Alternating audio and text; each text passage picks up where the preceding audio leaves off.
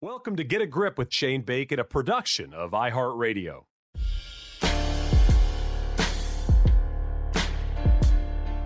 Hey everybody, welcome to Get a Grip. Hope you guys are having a great week. Should be a fun podcast for you today. Andy Johnson of the Fried Egg and the Shotgun Start joins to discuss the top 10 players of the last 10 years on the PGA Tour. We were thinking about a topic like this after Jordan Spieth won over the weekend, and just kind of accumulating those PGA Tour victories. I started to think about, is Tiger on the list? Is Phil on the list? Are these young guys on the list if you go back to 2013? So I texted Andy, and he did a robust chart and numbers and Excel spreadsheet that you'll hear about, which I think you'll really enjoy. So I hope you guys are fired up for this one. I thought it was a great chat. And we had some of the same. We had some not make each other's lists. And he had one that I didn't even think about. So it was definitely a fun conversation. Hope you guys enjoyed that. Before we get going, I did want to tell you about one thing. I started a logo design company with my friend Kate Smith, who is playing professional golf and is working on these logos and doing an amazing job. She's such a cool person, and she's such an amazing designer. But we started, it's called Ground Under Repair. We started it about 6-7 months ago, and we've had a lot of great work. We've done a lot of really great stuff already, and it's really cool. And I just wanted to tell you guys on the podcast about it if you hadn't heard about it. You can check us out on Instagram. It's at gur.design. So GUR like Ground Under Repair .design. We also have a website now. It's www.gurdesigns.com, designs with an S. And we do logos, we do buddies trips, we do one-offs. We've kind of done it all already, and it's been very, very cool project. You know me and my hats and my obsession with good golf logos, so it's been very cool to be in that world. So that was something I wanted to let you guys know about on the podcast if you didn't know about it. And with that, let's get to our guest.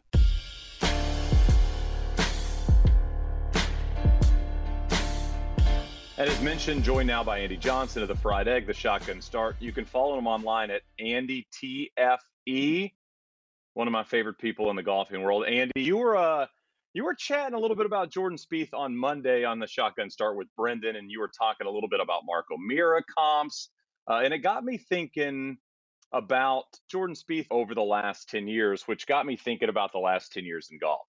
And so I presented you with an idea where you and I would make a list of the 10 best golfers of the last 10 years. I know you needed more homework, so I figured I'd throw this your way.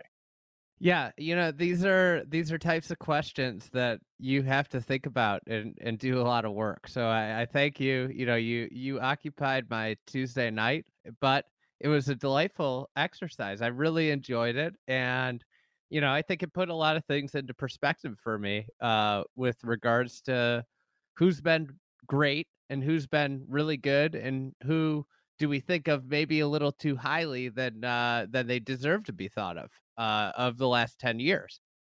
So I need to give a shout out to the great Justin Ray, of course, crushing it at the 21st group. You can follow him at Justin Ray Golf. I just asked him for some information. So we're going back to the start of the 2013 season. That was one of the last non-wraparound years. So just some kind of stats for you, Andy, before we get going on our list. Most PGA Tour wins since the start of 2013. Dustin Johnson has 18. Rory and JT at 14. Mr. Jordan Spieth, a.k.a. Mark O'Meara. At 13, Jason Day at 11. Those are the only players. Rich man, Mark O'Meara. Okay, fair enough. And then those are the only 5 in double-digit wins since 2013. And then multiple major championships since the beginning of the 2013 season. Brooks Koepka with 4, Spieth with 3, Morikawa, DJ, Phil, Rory, all with 2. So before we start with our list, do you have a list of snubs, of names that did not make your top 10 list that you would say are surprising or were hard to kind of leave off your list? I don't necessarily think so. I think where my list, like what you see is the people. I created a point system, so I got analytical and created a point system. But what you see is great players who haven't played 10 years that didn't make my top 10. So the likes of Collin Morikawa, who's like played 3 of 10 years and is very close to being in the top 10. And then Bryson DeChambeau is another one that's at like 50%. He's played 5 years, but he falls short of the number to be in the top 10 of the last 10 years. So to me, it's more those guys that just haven't had enough time to compile a big enough body of work to make it into there, but are definitely heading there if we redid this exercise in 4 or 5 years. So I don't have Colin Morikawa on mine as well. Of course, has the 2 major championships. I don't have Bubba Watson on my list. 8 wins in a major, going back to the start of 2013. I did not include Adam Scott, who has 6 wins in a major, and I did not include Jon Rahm, 5th most weeks at world Wow. number 1 during that stretch, and of course, a lot of victories as well in Jon Rahm. He is not on my list. So those are kind of my snubs. I'm assuming with the Unbelievable. I wow that can't believe Rahm's not on your list. well, we'll get into it. You know what? Let's get into it. I want to start because I'm gonna give you a reason why Jon Rahm is not on my top 10. My number 10, 10th best player of the last 10 years is a man we've talked a lot about in 2022, Mr. Phil Mickelson. Now, I'll give you a little resume of Phil Mickelson the last 10 years, just 5 wins, which I would say is one of the glaring kind of issues with Phil being on this list. Now, that's 5 PGA Tour wins. He, of course, won the Scottish Open in 2013 as well, a big victory there. The big part for me here, Andy, with Phil being in the top 10 is the majors. He has as many major wins as Rory McIlroy in that stretch, and how impactful they were for not just golf, but for Phil's legacy. You go to the Open, of course, and becoming the oldest major winner last year at the PGA. But I also think it's important that it's not just the ones he won, but it's how many majors he was truly in contention in. Marion in 2013, the PGA in 2014, very close to win there. He obviously got Stinson in that incredible Open at Royal Troon where he shot 17 under, which would have won every other Open the last decade outside of a tie with Rory in 2014. Even the 2015 Masters, Spieth was going to win that thing.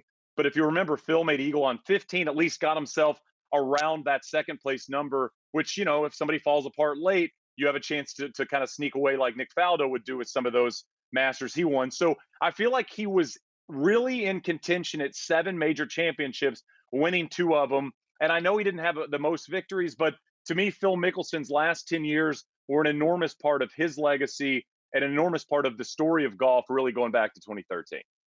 Well, I think that's the thing. If you Phil was just outside for me. He didn't make it in, and I obviously put numbers to this. So the numbers were the number system was created to effectively count relevance. So the way my system works is that you get 7 points for a major win. You get 5 points for a player's win. Okay. You get 3 points for a WGC, FedEx Cup playoff, or Riviera Bay Hill Memorial win. You know, Okay.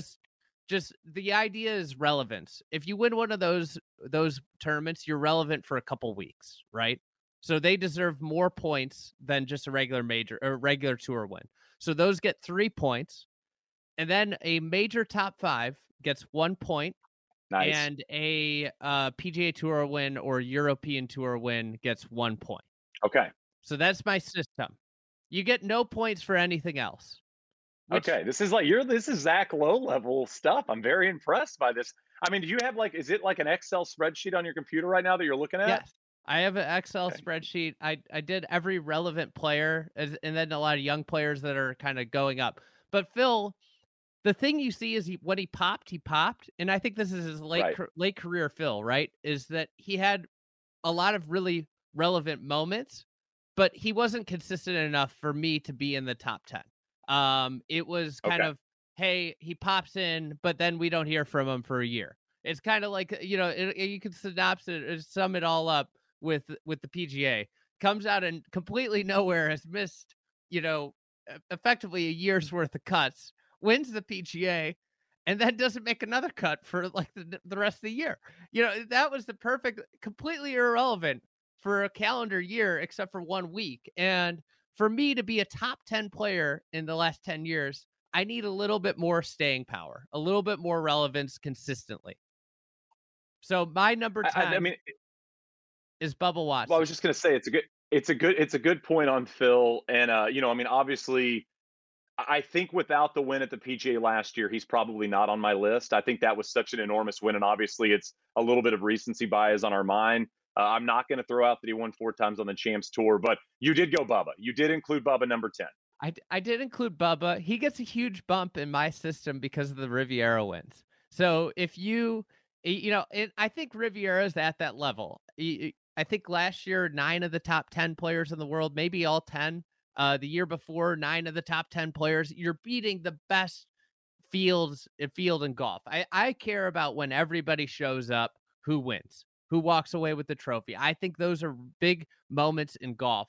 So Bubba Watson with 3 Riviera wins and 2 other WGC wins has a really good, resume on top of the major championship. But where he's light is on other major top fives. That's where it's really interesting to see profiles. Like he makes his hay and gets into this top 10 because of the winning the big tour events, and which includes that match play, another WGC. So Bubba Watson gets the 10th spot for me. And then at number 9 with the same amount of points in this system is Jon Rahm. So I've got Jon Rahm at number 9. He had the total points is 25 total points, and he did it in just 4 years. It's absolutely astounding. He would be on pace to be at the level of the number 1 player on my list, number 1 or number 2 player. He's right in that ballpark. So when you start to look at Jon Rahm and the body of work he's putting together, he is going to be one of the players of this 10-year period whenever you give him his first year.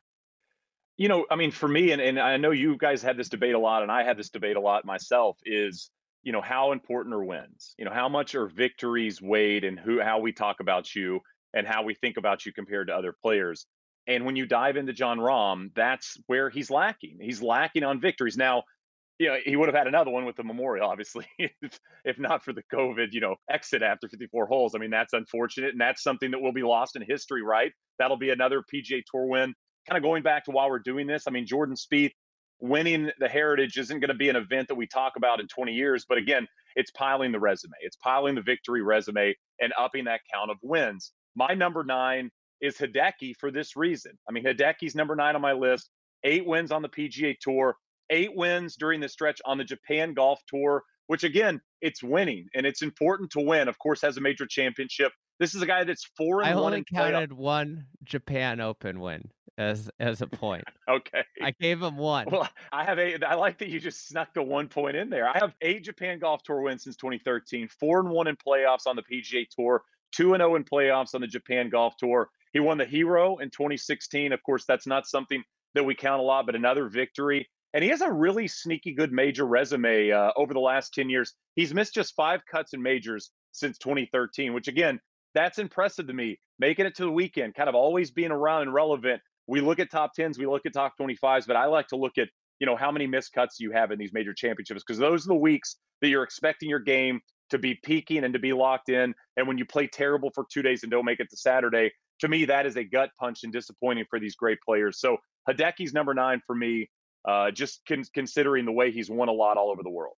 I think the thing, Hideki fell just short on mine. He was he would have been tied for number 11 with Pat Reed. And with Hideki, I think the thing that you could also point to is that there was a period of golf where he was the best player in the world, and he didn't get to number 1 in the world, but there was that he rattled off 4 wins in 6 weeks or 6 starts. Just really spectacular stuff that he put together. I want to say it was the end of 2017 or 2018, where he was just sensational and the best player on the planet. And I think that has another, if you wanted to get into like some aspect of it, the case for me putting Hideki into the top 10 would be that there was a period of time where he was the best player in the world, without a doubt. And I think that is a very important factor in all of this. Like, if you're looking at a top 10 guy over the course of 10 years, they almost need to have that. And that would be my strike against Bubba. Bubba was never the best player in the world, but Hideki was. You're talking about a stretch where on October 30th, 2016, he won the WGC HSBC. Then in December, he won the Hero. And by the way, he won that, if you remember, he won that HSBC event by 7 shots. He shot 66, 65, 68, 66, which is salty. And then he won the Hero in December. And then in 2017, he won the Waste Management and then won Bridgestone in August. So he had kind of 4 wins, but 3 really quickly, to your point. October, December, February, he won 3 events, including that playoff over Webb Simpson. So that's kind of the run where it I felt want to like say Hideki had kind of taken his. I want to say What's there's a that? Dunlop Phoenix win in there too. You know, you might be missing a Japan Tour win in that little concentration. The Dunlop Phoenix was 2014, by the way. Very interesting that you remember that. But he won the Japan Open in That's what October it of is. 2016. So to your point, there it is. And I mean, that's as big of an event as you're going to find on the Japan Golf Tour. So that would be 4 wins, all 4 being big events, and kind of different types of events. But yeah, that was the run you're talking about where it felt like Hideki was the best player in the world. Who's your number 8? All right. So number 8, someone that you just mentioned didn't even make your list, which is ridiculous, by the way. It's ridiculous that this person's not in your top 10. Pat Reed? It's Pat Reed, baby. Number 8, Patrick Reed, 9 PGA Tour wins, 1 major. Now, I know you did your point system. I did a big 4 point system. So I did majors, players, WGCs, and FedEx playoff events. Okay. I did not do the Ribs, the Bay Hills, and the Memorials, but I did the big 4 in terms of the last 10 years. 5 of his 9 wins were big 4 wins. Of course, a part of the most electric moment in post 1999 Ryder Cup history. 7-3-2 all time in the Ryder Cup, 3-0-0 in singles. Probably the best modern example, Andy, of getting the absolute most out of your game. I feel like he's got to be a top 10 player of the last 10 years. I'm actually surprised that he didn't make your list. I'm surprised he's not higher on either of our lists. Well, he falls short. With my point system, it's very clear to look and see where he falls short. And where Andy's Pat point Reed falls system. short is that he doesn't contend in enough majors. He's not around enough and I think this is clearly points to the deficiencies of his game. He's not a great driver of the golf ball. He's obviously a spectacular iron player, spectacular wedge player, spectacular putter, but not driving the golf ball well really limits how many golf courses he's relevant on. And I think that's the thing. He obviously had the major win. He has some big event wins, huge events. And he has enough PGA Tour wins. I mean, in total, he's got 9 wins over the last 10 years. That's really good, almost a win a year.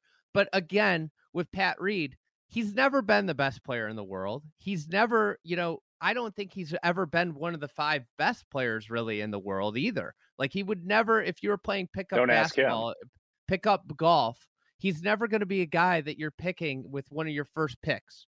I'm taking that guy on my team. He's always going to be kind of in that tier 2 at best. And it's limiting because he just doesn't drive the golf ball very well. 9 wins, more than Bryson, more than Brooks, more than Hideki, more than Bubba, and more than Tiger over the last 10 years. I love the analogy of the pickup team.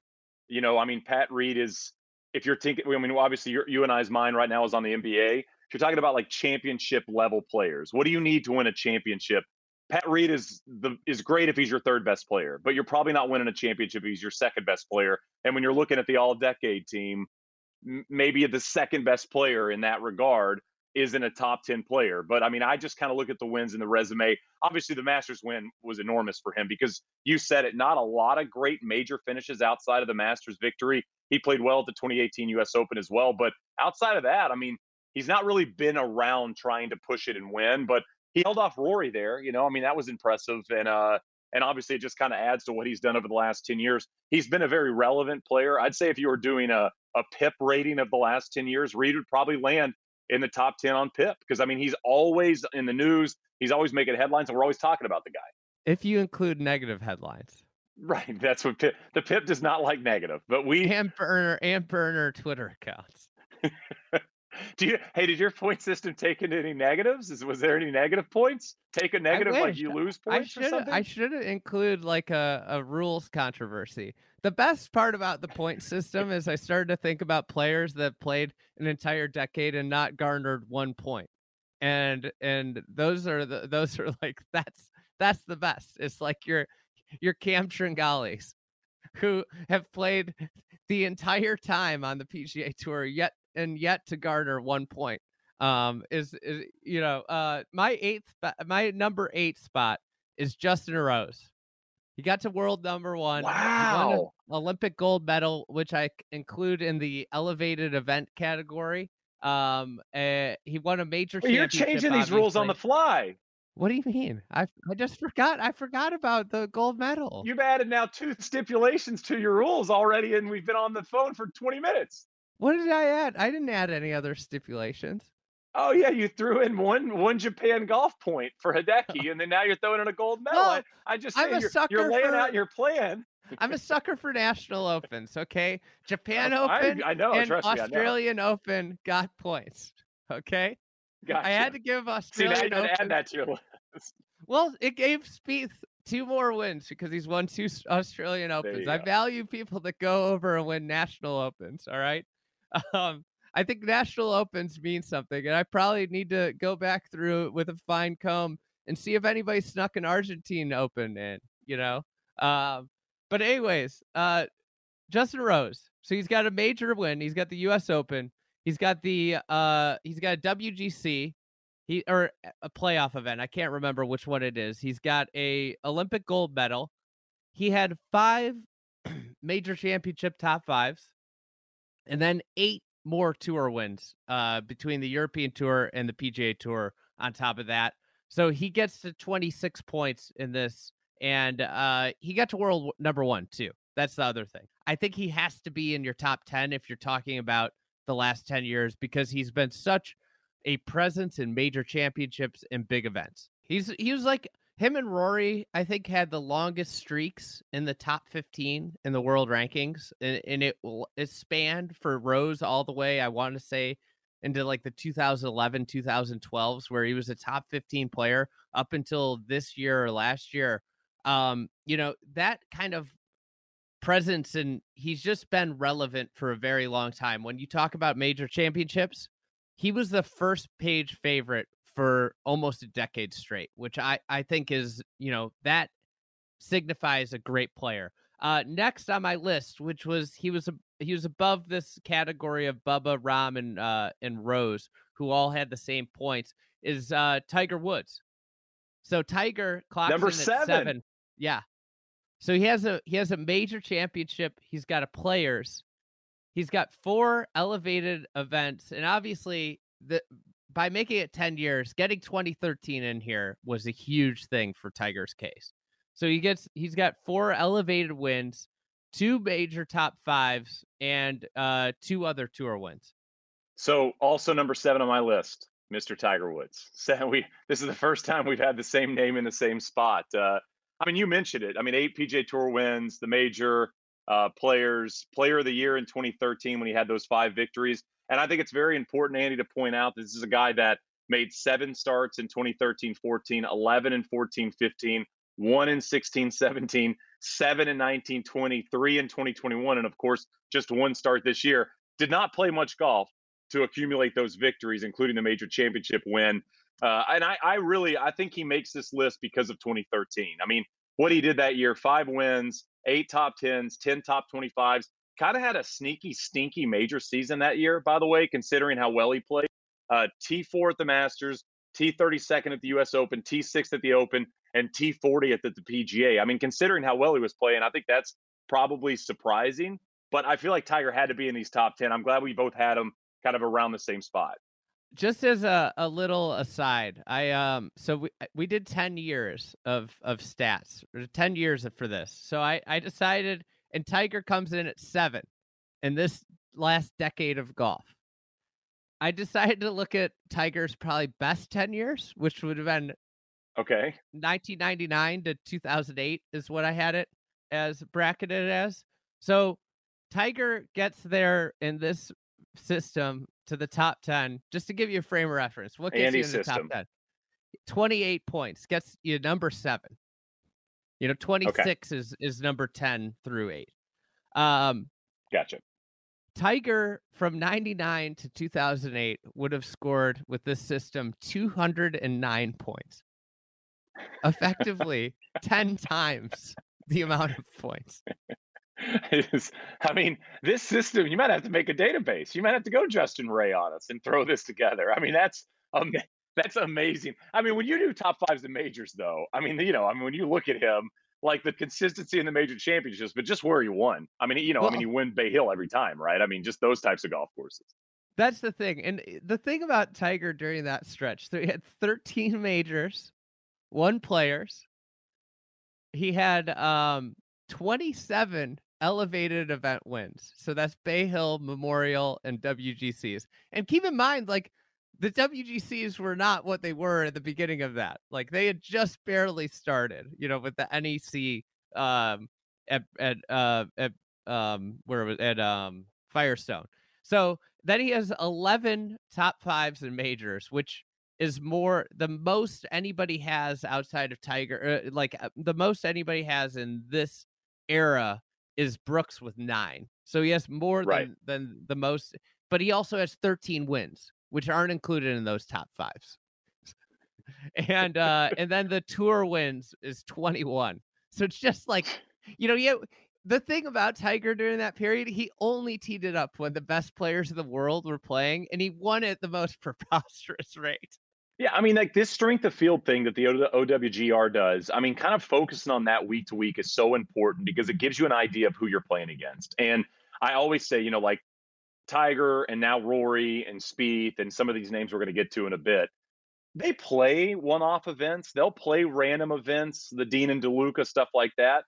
But for the most part, when you see Tiger winning, he's always beating the best. When you see Rory winning, he's beating the best. That should mean something. And I think that's what's a very important part of the practice is reminding people of what they won, not just how often they won. And of course, Tiger, we mentioned at 8 PGA Tour wins. I mean, they were all at the best events. I mean, just one major in that run, but he won a Players during the run. I mean, he had the most impactful victory that we'll remember. There should almost be a little moniker of like attempts too. It's like, this is how many hits. It should be like a batting average in a way. It's like, this is how many points they got in this many attempts, because Tiger's attempts is so low compared to everybody else on this list that we have and people we don't have on this list. As I said, 7-11, 1-7, 3-1 is a run he had in these 10 years of starts in a season. I mean, that is absolutely absurd. I can't believe he won 8 times. Like, obviously 2013 helps, but still, just being on the list of most wins is a reminder of how insane Tiger is, even kind of post dominance.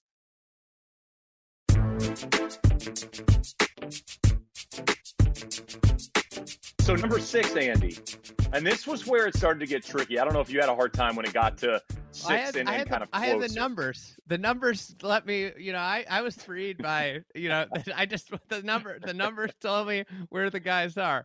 Who do you have number 6? Gotcha. So I bet you don't have this person number 6 because I bet his numbers are higher than other people on this list. But for me, number 6 is Justin Thomas. That's who I have. There you go. JT, number 6 for me. 14 PGA Tour wins. That's tied with Rory for second most over the last 10 years. 6 are in the Big Four category, 6 of his 14 wins. Won the PGA, the Players, PGA Tour Player of the Year twice, 2017 and 2020, and won a FedEx Cup. Second best scoring average of anybody since the beginning of 2013, only behind Jon Rahm. And, to me, and I'm sure you'll get into this, the major resume is why he's not top 5. It's just the major resume is lacking. Yeah, it's important to point out too with JT is that his body of work, he doesn't complete the full 10 years. So this is an 8-year really resume, right? And I think it's been a sensational run, but you're spot on. Outside of his major win, he has 2 top 5s in majors. That's just not enough for a player that racks up PGA Tour wins. I mean, the win rate is so high. But then you start to dig into the wins, and sure, he's got some big wins, but a lot of them are against kind of, small, weaker fields events. And I think this is also, we probably aren't, if you throw out his first year or 2 as a pro, you start like in 2015, we're only 7 years in. And where JT's best is going to be, best 10 years, we're probably right in the middle of it right now. So that's an important thing to think about is like, we haven't seen the fully evolved Justin Thomas. One interesting aside that I found is like, I don't think it's a foregone conclusion that JT is going to get back to world number 1. He probably will at some point in his career, but if he doesn't, he will hold the shortest reign of any player ever as the at World Golf #1 with just 5 weeks. Because Scotty Scheffler's at 4 right now. He would be the next lowest, but Scheffler's going to be there for the next at least 15 to 20 weeks, probably. Wasn't Tom Lehman? Didn't Tom Lehman have some weird world #1 thing? Wasn't he like world #1 for like 1 week? I might have missed him when I was doing this. Let's see here. I thought Lehman was like a 1 weeker, and that was it. Let's see here. Maybe I'm totally wrong here. Here you go. Yeah. So Tom Lehman 1 week. Langer 1 week. Yeah. And then Langer was just 3 weeks. Scheffler's been at 4 and obviously going to keep going. And then you said it, JT. So kind of this era, JT at 5 weeks is going to be the shortest. And I think it's a great point. You know, I do love what you said, though, about the rain, right? I think when we get into some of the names we're going to talk about in a bit, Spieth and Rory and DJ, there's obvious argument to be made that we've seen their best, right? I think for Justin Thomas, he seems like one of those players that will age well. Like his game seems like it'll age very well. I think he's only going to get better at the stuff he's not so great at. And so I feel like JT's going to be a bit of an old school player where I could see a lot of success in his mid-30s, unlike maybe some of these other guys that are going to struggle to get back to the way they played when they were 22 and 23. Yeah, I think it's just about the putter. I mean, it's if he can put together a couple seasons where he putts. I mean, the year that he won, was it 5 times in 2017 Yes. to 2018? 2017, he won 5 times. I think I recall his strokes game putting being like 42nd on tour, something in the 40s. And it's just, if he could just be above average, even an average putter, he's going to win so much because of how great he is in every other facet of the game. And I think that's the thing. When you look at JT, he's probably got the highest ceiling of any of the guys left here in terms of what he could potentially put together. Him with Rahm and Morikawa, and who knows with Scheffler. Those are the guys that could be, potentially the Rorys and DJs of the next generation. It's interesting you bring that up, Andy, about the putting. I did that on Golf Today before the Masters. We kind of broke some of that down. And that's funny you brought up the number 40. It was literally, if he finished in the 40s in strokes gained putting was when he had his most success. We look at Morikawa, and he's been first, right, when he's won these majors. I mean, he's literally led the field in putting. But for JT, it doesn't have to be first. It doesn't have to be 20th. If he's 40th, 45th, 50th in strokes gained putting, he's going to have a chance to win. So, obviously a lot of focus on that club. I'll go number 5. This was one of my favorite guys on our list. Number 5, Jason best Day. player of the last 10 years, Mr. Jason Day. Oh, how soon we forget, Andy. Ranked number 1 in the world, the third most of anybody in the last 10 years. That was 51 weeks behind just Dustin Johnson and Rory. 11 PGA Tour wins. Of course, the major championship, which he did by holding off arguably the hottest player during the entire decade span of 2015, Jordan Spieth. By the way, Spieth shot 17 under that week. That would have won every other PGA championship over the last 10 years in terms of scoring. His 2015, 20 starts, 5 wins, 11 top 10s, and 15 top 25s. He won Torrey, Canada, the PGA, the Barclays, and the BMW championship. I mean, he was... You talk about the best player, right? You said that earlier about Hideki. Were you the best player during a stretch? Jason Day was the best player in golf during a stretch. And frankly, it wasn't quite close to the way he was playing. Yeah, I mean, you want to talk about a spurt of dominance. As I was thinking about this last night, I think Is he your number 5, by the way? Yeah, he's my number 5 also. So gotcha. I think if you think about golf, you have your whole career, right? And Phil's like a perfect example. He's racked stuff over a whole career. But then when you start to narrow it down, it's like, what are your 10 best years? And Jason Day scores really well when you look at his 10 best years. And then you narrow it down even more to your best year. And Jason Day, if you did just best season, Jason Day would probably be higher on this list because of how good that year was. With Jason Day, I think the thing that goes overlooked, everybody always talks about that one season, but just how damn good he was in major championships in all the years leading up to that year.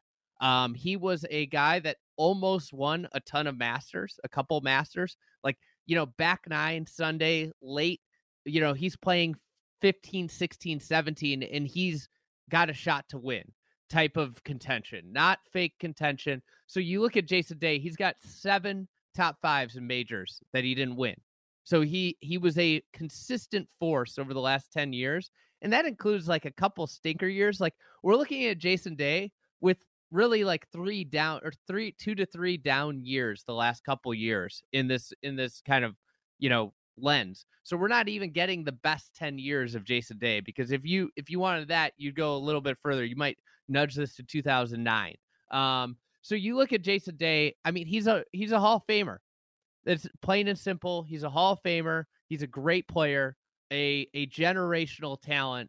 And I think he's actually like widely underrated because of some of the injury issues that plagued the end of his career, and him not getting to exactly where everybody thought he would get to because his body broke down.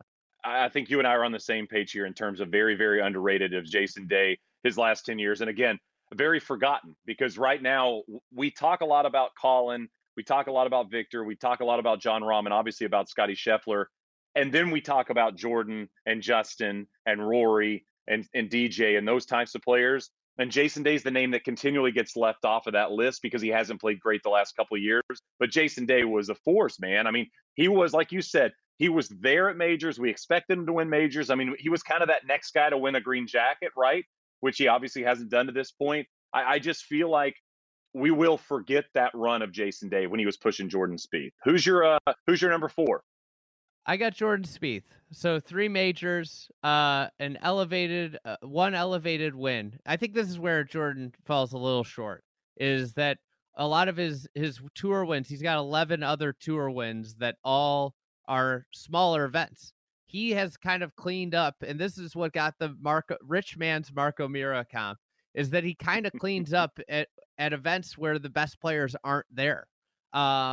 And so he's got 3 majors. This is not a knock. I mean, I have him number 4 on the last 10 years. The 3 majors is obviously the thing that carries him. And then also he's contended at a lot of other majors. He's got 7 top 5s in major championships. So obviously a great run. I just think where he falls short is when the best players are in the field and it's not Augusta National. I don't think he's, or a golf course that really fits his game. He's not a guy that's racking up wins. So I have Jordan Spieth 3 on my list. I have Brooks Koepka 4 on my list. I have Spieth just edging out Koepka. Now, I know you have your analytics. Mine was a little bit more resume to resume. Koepka with the 8 PGA Tour wins obviously does not tell the Koepka story. Okay, so can I go back with Koepka for a bit before we get into Spieth versus Koepka? Because I'm assuming Koepka's probably 3. Is he 3 on your list? Yeah, he's 3. The Koepka story goes back to 2013, which is very interesting when you kind of look at this 10-year window, right? Some Justin Ray stuff on him. Has the most major wins of anybody in the span, has the most strokes gained total per round in majors since 2013. This is bananas, by the way. Koepka has the best cumulative score to par in majors over the last 10 years. Brooks Koepka's at 84 under. The next best is 36 under. That's 48 shot difference.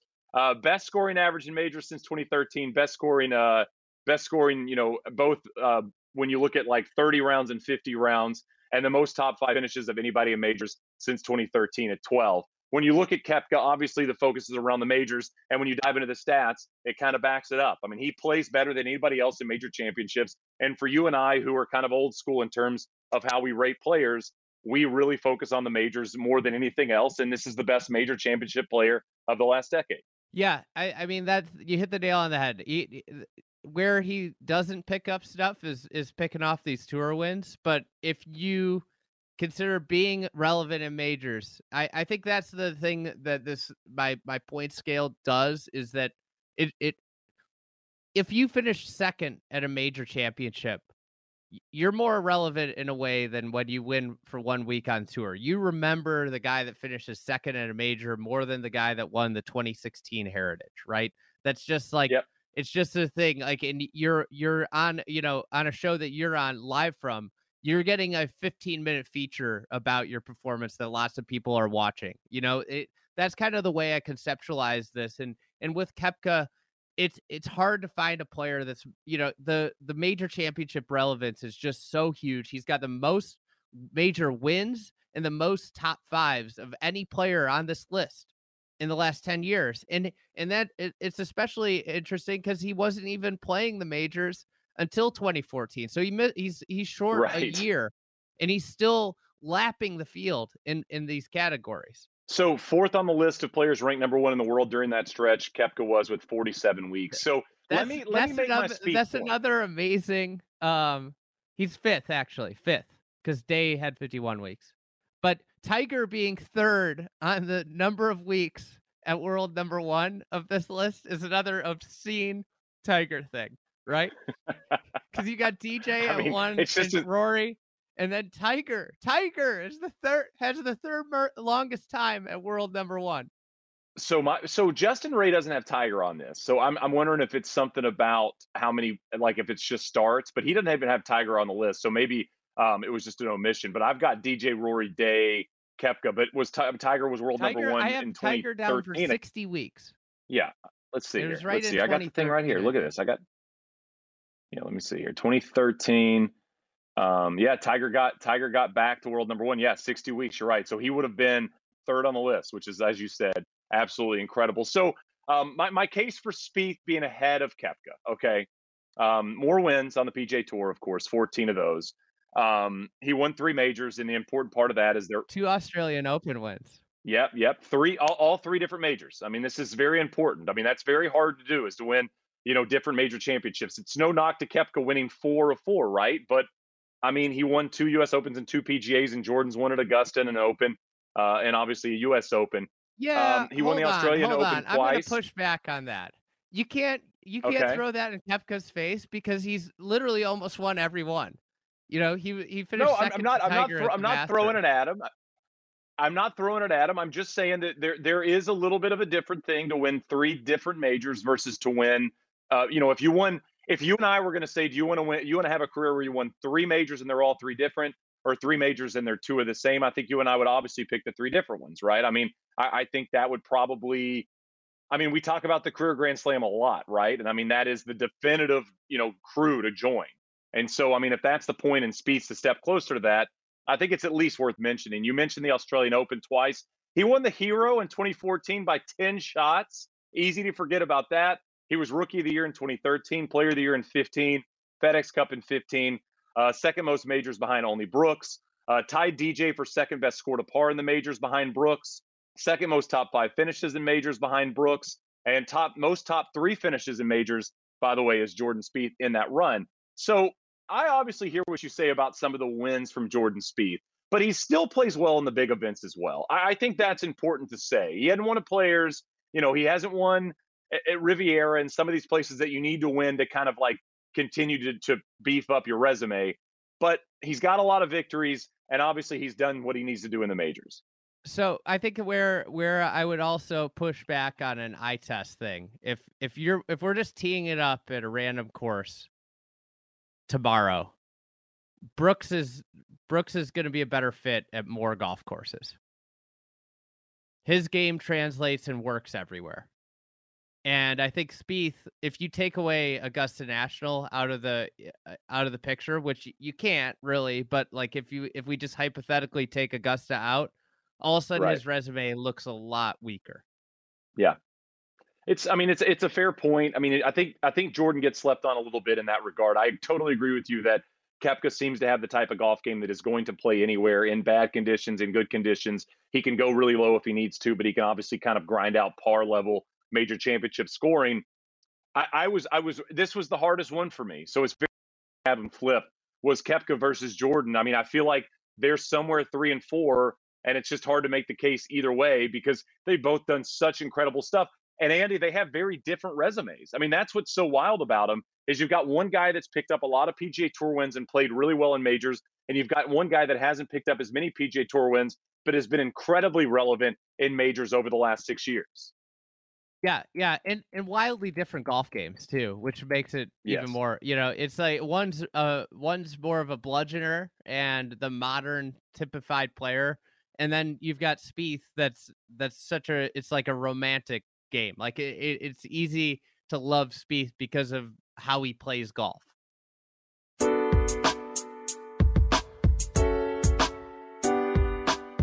So I'll let you start with number two because I'm guessing it's probably the same for the both of us. But Rory. you have the number two best player of this generation. Yep, same for me. I thought Rory would be number one, and then I did DJs, and it's not really even close. Yeah, I was kind of, dude. It's so funny. You and I approach this differently with kind of different ways to look at it. I'm right there with you. I don't even think it's close for who the best player of the last decade has been. I'll also say that Rory and DJ are at like a completely different level than Brooks and Jordan. That's Correct, the other thing correct. is that they aren't even close to those guys. So they're the clear two tops, but I think like Dustin, the amount of separation Dustin has in my book from Rory is significant, and the amount of separation Rory has from Brooks and Jordan and Jason Day, those three are all pretty close, is really significant too. So Rory has 14 PGA Tour wins the last 10 years, 3 European Tour wins, 2 majors of players, 2 FedEx Cups, 2 Race to Dubai wins, PGA Tour Player of the Year twice. He has the most top 10s in majors of any player during that span with 18. And here's some of the stats that he's led in over the last 10 years: most strokes gained tee to green, most strokes gained ball striking, most strokes gained off the tee. Second of the players that have been world number one over the last 10 years, only to DJ at 88 weeks, is Rory McIlroy. There's a reason that we still like to talk about Rory at majors, and it's because of these types of resume things. I mean, he has just been relevant in and out of every year. We haven't really seen him completely fall off. I know he's lost his game a bit a couple of years ago, but I feel like Rory's one of those guys that pops up a lot and just kind of picks up a victory here and there, right? And it just kind of keeps that relevance continuing. Yeah, he's one of the players in the one of the few players, and I think like once you get to about Justin Thomas on the list of players, if you include Rahm probably in this too, he's one of like 6 guys that can win without their A game.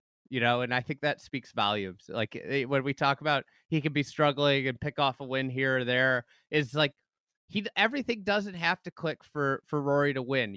Rory can win, and you can be like, you know what, he didn't play that great, because when you see everything click, it's just at a different level, as it shown here by him being at the very top of this list of players over the last 10 years.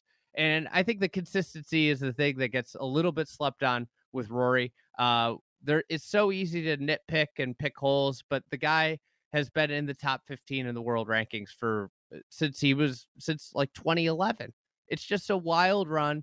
He's been ultra consistent, and he's won at a really high rate. He's contended while a lot of them maybe are backdoors. The scores that you make on Thursday count the same as the scores you make on Sunday. And Correct. If you finish second at a Masters, that means only one guy played better than you, even though it was largely because of a Sunday charge. And I think you could poke holes in it, but he beat everybody else in that field last week or 2 weeks ago. So I think Rory at the top. I think it's been a little bit disappointing for people that expected him to go. I think that's the thing, is when you look at his career, the trajectory he was on after 2014, when he had gotten to 4 majors, was seemingly looking at a potential like Phil type career, maybe between Phil and Tiger, and he's not going to get there. I don't think like that's just not going to happen. But that being said, he's going to be one of the great players of his generation. Do you? I know you touched a little bit on this after the Monday at the Masters, but I mean, do you see what he did in that final round like helping him win another major? Like, is that going to be a one-off type of day where he played great and it was awesome, or because all I could think about was you don't get a lot of wins in golf. Now, I mean, Rory wins a lot, right? But for Rory, every major he goes to, he's answering the same questions, right? He's answering, it's been since 2014. What's going on? Why are you not playing better in the majors? Why do you not play better at Augusta National? Like, he hasn't walked away from a major since 2014 with a single positive vibe. I don't think, because it's just been a beatdown. It's been about you didn't play well and you played well on Sunday, or you were in contention and you couldn't get it done. I mean, think about playing with Spieth on that Saturday at Augusta. What was that, 2016? And then, of course, playing with Patrick Reed where he flags it on 2, and then he doesn't make that, and all of a sudden, he's just not even in the tournament anymore. This, without a victory, I could see this being as important an event for Rory as he's had in his career, considering what he could take away from the Masters if he chooses to take away the positives. Yeah, I think from the sense it's been the first round that he's played in a major championship where you were like, you know what? He didn't stall out. That's the thing I think that's been most frustrating about Rory McIlroy over the last 8 years has been, it's just, he would take 2 steps forward and 1 step back all the time. It's like, oh, Rory's on this run. He's made 4 birdies in a row. And then it's just like, he's in the middle of the fairway with a wedge in his hand. He makes bogey. And you're like, right. How does this happen? And finally, he put together a cohesive round. I think the one thing that alarms me about Rory is the way he talks now at majors as opposed to the way he was. I think major championships get harder. It's that Padraig Harrington quote, experience isn't all it's cracked up to be. When you gain experience, you lose innocence. Rory this year at the Masters was talking about how you just have to stay in it and give yourself a chance. And that's not Rory as a 24-year-old. Rory as a 24-year-old showed up and just said, I'm going to beat the shit out of you, and would run away with majors. And that Rory on Sunday, that round of golf was a throwback Rory. That was a Rory where he beat what was he, 3 shots better than the best scorer of the day? He just utterly dominated. And he can do that. He's got the golf game to do that. And that's what I think is so maddening about him. I think the mentality needs to get back to that. It can't be, I'm just going to hang around and give myself a shot. Because you know what you're going to do if you think that way? You're going to shoot a lot of 72s. And 72s are good in U.S. Opens, but in the first rounds of the Masters, you can't be doing that when Scottie Scheffler went out and was 8 under. Scottie Scheffler had a 5-shot lead going into the 3rd round of the Masters. He won the tournament on Thursday and Friday. Right. And that's what Rory used to do. So I watched the Shark thing on ESPN last night, and I hadn't seen it yet. And can you believe they sent him out to Augusta to rethink over his shot? It was. I'll say this: it was awesome. I mean, I was like super into it, but I kept thinking about, they showed 86, and Norman was, he'd played himself out of it, and then he locked right back in, and he birdied. Have you seen it? I haven't seen it. I wanted to watch it, but my TV wasn't working last night. Something with the internet. Like my microphone today. So he birdied. He was out of it. He was having to chase Jack, and he birdied 14, 15, 16, 17. Birdies 14, 15, 16, 17. We talk about Schwartzel all the time, right? In that finish. I mean, Greg Norman trying to chase down Jack. And if you want to talk about a somber Augusta National like what we saw in 2018, imagine if Norman would have taken down Jack in 86 with what Jack had done. And of course, he talks at length about the shot into 18. But I took this away, and I wanted to throw this your way, Andy. And I don't know if you've heard this a lot or if people talked about this a lot, because I haven't heard it a bunch. But do we need to be comping Rory to Greg a little more than we are? Because they both burst on the scene out of these places we hadn't seen a ton of great young golf from. They were exceptional from the start, and they were dominant at length in what they were able to do with the golf game. And also, Andy, Greg Norman was the next Jack, and Rory McIlroy was the next Tiger. I mean, they got saddled with that when they were basically teenagers. And Greg Norman never could quite live up to the expectations, right? Especially in the big events. And even with 4 major championships, with what we've seen from Rory McIlroy, I would say that if you polled golf fans, true golf fans, of what they thought about Rory McIlroy's career, I bet you'd get a lot of people responding disappointed. And so is there a level of Norman and Rory comparable? Yeah, I think at first your first reaction is you're insulting Rory because Norman only has the 2 majors. But when you look at Norman at a whole body of work, he was utterly dominant. I mean, across the world dominance for a long stretch of time in the game of golf. And I think in a way, when you if you I wish I had done Norman's numbers here. Because if you peel away the major disappointment, you can't look at Norman's career and say that it was at all a disappointment because of how much winning he did across the world. The sustained dominance at world number one, like the sustained time period, I think he's in the 300 plus weeks at world number one, which is unheard of, really. Obviously, the stat didn't exist until the 80s, but he was at the top of the game for 331. Yeah, 331. That's 6 years effectively plus of world number one, which is crazy. I mean, when you think about what we've been passing off the world number one status for the last, essentially since 2008, it's been a hot potato. Greg Norman had it for 6 years. So I don't think that's an insulting take. Yeah, I kept thinking about it last night when I was watching. I just kept thinking about Norman and Rory, even that run, even 86, it reminded me of this year. I mean, that there is a chance that at the end of this major season, the most fun golf watching of a major will be Rory on Sunday at the Masters because of what was potentially happening, right? I mean, we kind of knew Scotty Scheffler was going to win, but it was like, man, maybe Rory's going to do it. And I can only imagine what it felt like in 86 for Australian golf fans or for Greg Norman fans thinking, this guy might actually birdie out and win this thing. And of course, he made bogey on 18 when he kind of fanned that 4-iron. All right, number one, you and I both have number one, Dustin Johnson. I would say the easiest pick on the list. Were you surprised, Andy, when you started to go through some of his numbers? Were you surprised at all at how good he's been? I was like, I thought Rory and DJ would be right at the top, and I thought Rory might be at the top. But then I started going through all of the WGCs and the FedEx playoff events and the Rivieras that he's won. And I was like, oh my God. I mean, 11, what I call elevated event wins, 11 in the last 10 years. He's effectively picking off when everybody shows up event every year, which tells at once a year, he's the best player in a field of the best players, which nobody else can say on this list. Most wins in the span by anybody with 18. Most weeks at world number one during the span, 135 weeks. That's 47 more weeks than Rory McIlroy, who is at second. He's won at Augusta, Oakmont, Riviera.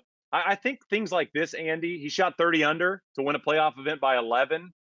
He's won at Kapalua and at TPC River Highlands. So he's kind of winning on two golf courses that are asking totally different questions. I mean, he went 5-0-0 at a Ryder Cup. That's the fourth person that's ever done that and the first time since 1979. I mean, these things matter, right? Dustin has done so much, and at different types of events, different types of golf courses, different ways to win, he's been able to your point, dominate. He's been able to be dominant at golf tournaments and golf events, and they're kind of in different years at different times in his career. Against different competition, like this is the most underrated guy of this generation, I think, right? Is Dustin Johnson. I mean, we talk about the majors so much, but what Dustin has been able to do and sustain is at any time during the year, he could potentially be the best player in golf. Yeah, and I think the thing with DJ too that you look at, and I think we're probably at the end of his run here. I don't know how many more years of dominance. So this is a kind of a good time to have this discussion. Is that we're kind of probably at the twilight of his prime. Is that with DJ, he only has 2 majors, but in terms of impact at majors, there's very few guys that he feels like he probably should have 3 or 4. And top 5s are one way to look at it, but the Chambers Bay, there's a lot of Masters where, coming down the stretch, he could have won, easily. And you start to look at it that way. And it and on top of the WGCs, like, I mean, there's a reason that DJ and Tiger just dominate WGCs because they're, when DJ has it going, there's zero weakness in that golf game. He's great off the tee. He's arguably the best player off the tee when it's going. He's a great wedge player, and he's a great putter. And it's just, all around great player. I think probably gets diminished by his, people kind of pointing out that he doesn't give as thoughtful of answers as Rory or Jon Rahm. I think that's something that people take away from his legacy. He's not, I guess the thing about DJ is he's the greatest player in golf that's not in the mold of other great players, when they talk on the microphone. I think you nailed it. What he's done publicly, it's not the same as Jack and Tom Watson and Rory and Jordan Spieth, and that's not wrong. It just maybe changes our perception a little bit. What about this comp? What if about he's Kevin Garnett, where you have Kevin Garnett played in the era of Kobe and Tim Duncan, and those guys won a lot more championships than he won. Had a lot more press, a lot more love. But and Kevin Garnett, meanwhile, toiled away most of his prime in this small market. Not a lot of media attention as DJ kind of gets, but physically and skill wise was every bit as good as other guys. He just wasn't surrounded in the situations that the other players were benefited, and he picked up wins. But all-time great player, maybe if in a better situation, a better player than those guys, but just an all-time great that was a little underappreciated when he was doing what he was doing. Yeah, I like it. I mean, I think, again, it's kind of one of those your favorite basketball player's favorite basketball player. I mean, I think if you talked to a lot of those players in their prime, you'd have a lot of people saying how much they loved Kevin Garnett, hated playing against him, and knew how much energy he'd bring. I also hope this means Dustin's going to have a show, when he gets done playing, on, I don't know if it's on Golf Channel or something, but maybe Dustin has a show where he just screams at the camera and just eats sandwiches every day. I'd be totally into that. All right, let's go over our top 10. I'll start. Number 10 for me, Phil Mickelson. 9, Hideki. 8, Patrick Reed. 7 was Tiger Woods. 6, JT. 5, Jason Day. 4, Koepka. 3, Jordan Spieth. 2, Rory. And Dustin Johnson. Andy. I've got number 10, Bubba Watson. Number 9, Jon Rahm. Number 8, Justin Rose. Number 7, Tiger Woods. 6, Justin Thomas. 5, Jason Day. 4, Jordan Spieth. 3, Brooks Koepka. 2, Rory, and 1, DJ. A big thanks to Andy. Make sure you check out all of his work at the Fried Egg. They do an amazing job over there. Make sure you're following him on social media at Andy TFE, like the Fried Egg.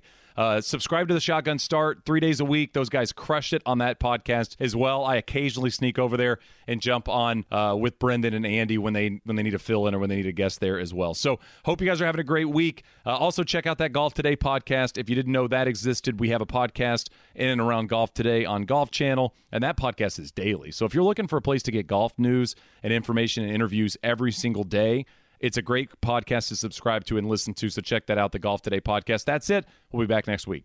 Get a Grip with Shane Bacon is a production of iHeartRadio. For more podcasts from iHeartRadio, visit the iHeartRadio app, Apple Podcasts, or wherever you listen to your favorite shows.